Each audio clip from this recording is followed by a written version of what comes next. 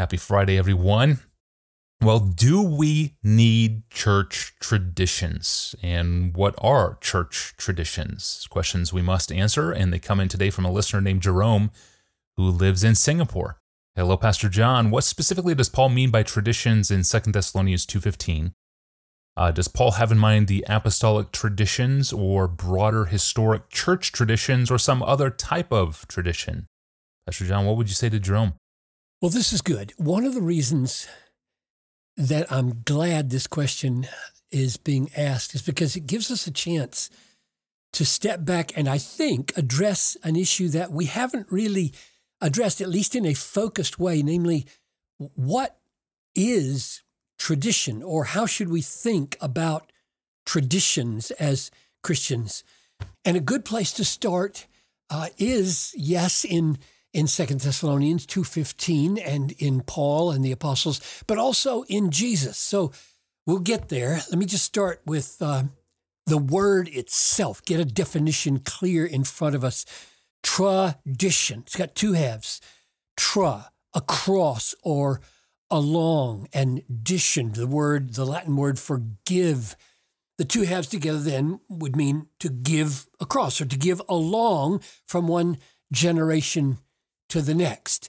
Now that's relevant not just for English, because in 2 Thessalonians 2:15, the text that Jerome is asking about, Paul uses a Greek word, of course, for tradition, which also has two parts, paradosis, para also, like the Latin tra, meaning across or along, and dosis meaning give. So the same meaning in the Greek word as in the English word. So we're really tracking here with Paul when we ask the question, what does tradition, what does paradosis actually mean, and why does he use the word? In fact, I would say that's a great place to start with probing into the New Testament understanding of traditions, namely in 2 Thessalonians 2:15, why did Paul use that word here? He says, stand firm and hold to the traditions that you were taught by us. Why didn't he say, stand firm and hold fast to the teachings or to the truth or to the commands that you were taught by us? Why did he use the word traditions? The answer seems to be that Paul wants to call attention to the fact that his teaching is in harmony with the teaching that has gone before, namely from Jesus and from the other apostles. The effect of the word traditions here is to make us realize Paul does not want to be seen as a maverick apostle, a rogue apostle, a cult leader off on his own, establishing a new religion. Rather, he wants to be seen as a faithful part of a larger body of teachers with roots firmly in the ultimate authority of Jesus and his word. So the first signal that we get from this text is that there is great value in tradition in the sense that it protects us from novelties that come out of individuals' own heads with no necessary correspondence to what Jude called in Jude chapter 1, verse 3, the faith once for all delivered to the saints. In other words, tradition, first and foremost, declares that there is such a thing as truth. There is such a thing that our statements ought to correspond to or agree with. Tradition requires us to be humble and to admit that we are not the originators of truth. Wisdom and right views of reality do not begin with us. We are servants of a reality outside ourselves. It originates in God. It becomes incarnate in Jesus. It is inspired in the mouth of the apostles. If anybody comes along, even an apostle, Paul says in Galatians 1:8, even an apostle, and declares another truth beside the one that coheres with Christ and his word and his apostles, let him be accursed.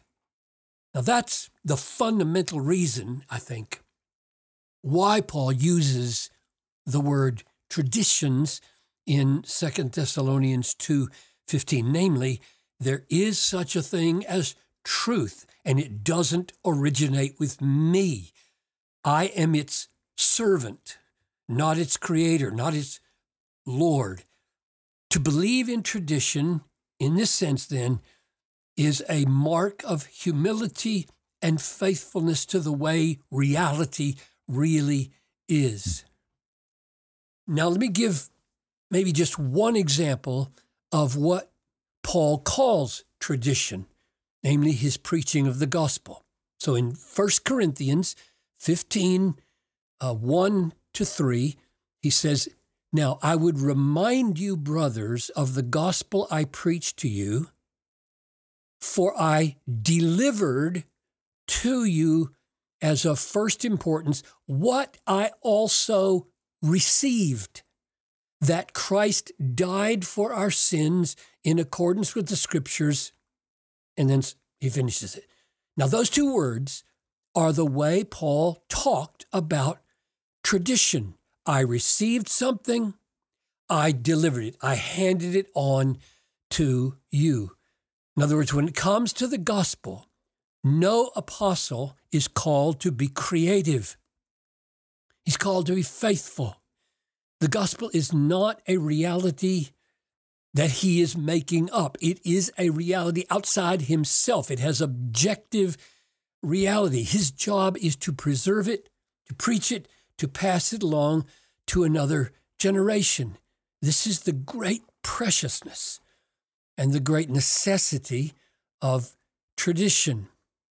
Now, that may remind some of our listeners, including Jerome, of a text that sounds almost like a contradiction, namely Galatians 1:11-12, where Paul says this, "I would have you know, brothers, that the gospel that was preached by me is not man's gospel, for I did not receive it from any man, nor was I taught it, but I received it through a revelation of Jesus Christ." Now that sounds almost like the opposite of 1 Corinthians 15, but it's not a contradiction. What was at stake in Galatians 1 and 2 was the validity of Paul's apostleship. Was he, in fact, commissioned by the risen Christ? And was he a direct recipient of divine revelation, or was he a pretender to that authority and, just like any other Christian teacher, totally dependent on human tradition? Like me, I'm dependent on tradition, namely the New Testament, a divinely inspired tradition.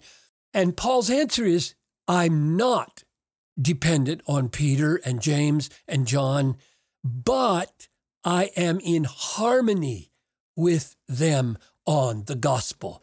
Now, both of those are crucial. Paul's non-dependence and Paul's harmony with them. I went to visit Peter, yes, he says, not because I had no revelation from Jesus, but to make clear to Peter and to everybody that Peter and I are on the same page. We preach the same gospel. There is one apostolic word, and we're in harmony on it. And let me make one other crucial observation about tradition, namely that just as there is good tradition that reflects reality and preserves truth, there's bad tradition that distorts reality and preserves mere human opinion as though it were an authority, an opinion which often nullifies the very true tradition, the Word of God. And we know that because Jesus said in Matthew 15:3 to the Pharisees, "Why do you break the commandment of God for the sake of your tradition?" And then he gives them the example of what he's talking about. And he says, "Many such things you do." And Paul himself, before his conversion, was totally committed to those very Word of God nullifying traditions. He said in Galatians 1:14, "I was advancing in Judaism beyond many of my own age among my people. So extremely zealous was I for the traditions of my fathers." And with that zeal for tradition, he was imprisoning and killing Christians. So clearly, tradition in and of itself can be very destructive. Here's one more example of false tradition. Paul says in Colossians 2:8, "See to it that no one takes you captive by philosophy and empty deceit according to human tradition and not according to Christ." So all tradition is to be measured by whether it accords with Christ. So the sum of the matter is that we measure merely human tradition by the tradition, which we call the New Testament, that is rooted in Jesus and his word and his apostles and their teaching. So the answer to Jerome's question then is that 2 Thessalonians 2:15 is Paul's referring to the truth that Jesus and the apostles had taught and that he himself, under divine inspiration, was confirming by his own letter. Yeah, very good. Thank you, Pastor John. Thank you, Jerome. Thanks for listening today, all of you. You can ask a question of your own, search our growing archive, or subscribe to the podcast, all at desiringgod.org/Ask Pastor John. Well, today we talked about traditions, and next time we're going to look at shame, the topic of shame. Should we have shame? Should we not have shame? How do we talk about shame in the church? Is there a healthy, necessary form of shame in the Christian life? Those are questions that must get answered, and they will get answered next time when I ask Pastor John. I'm your host, Tony Reinke. We'll see you back here on Monday for that. Have a great weekend.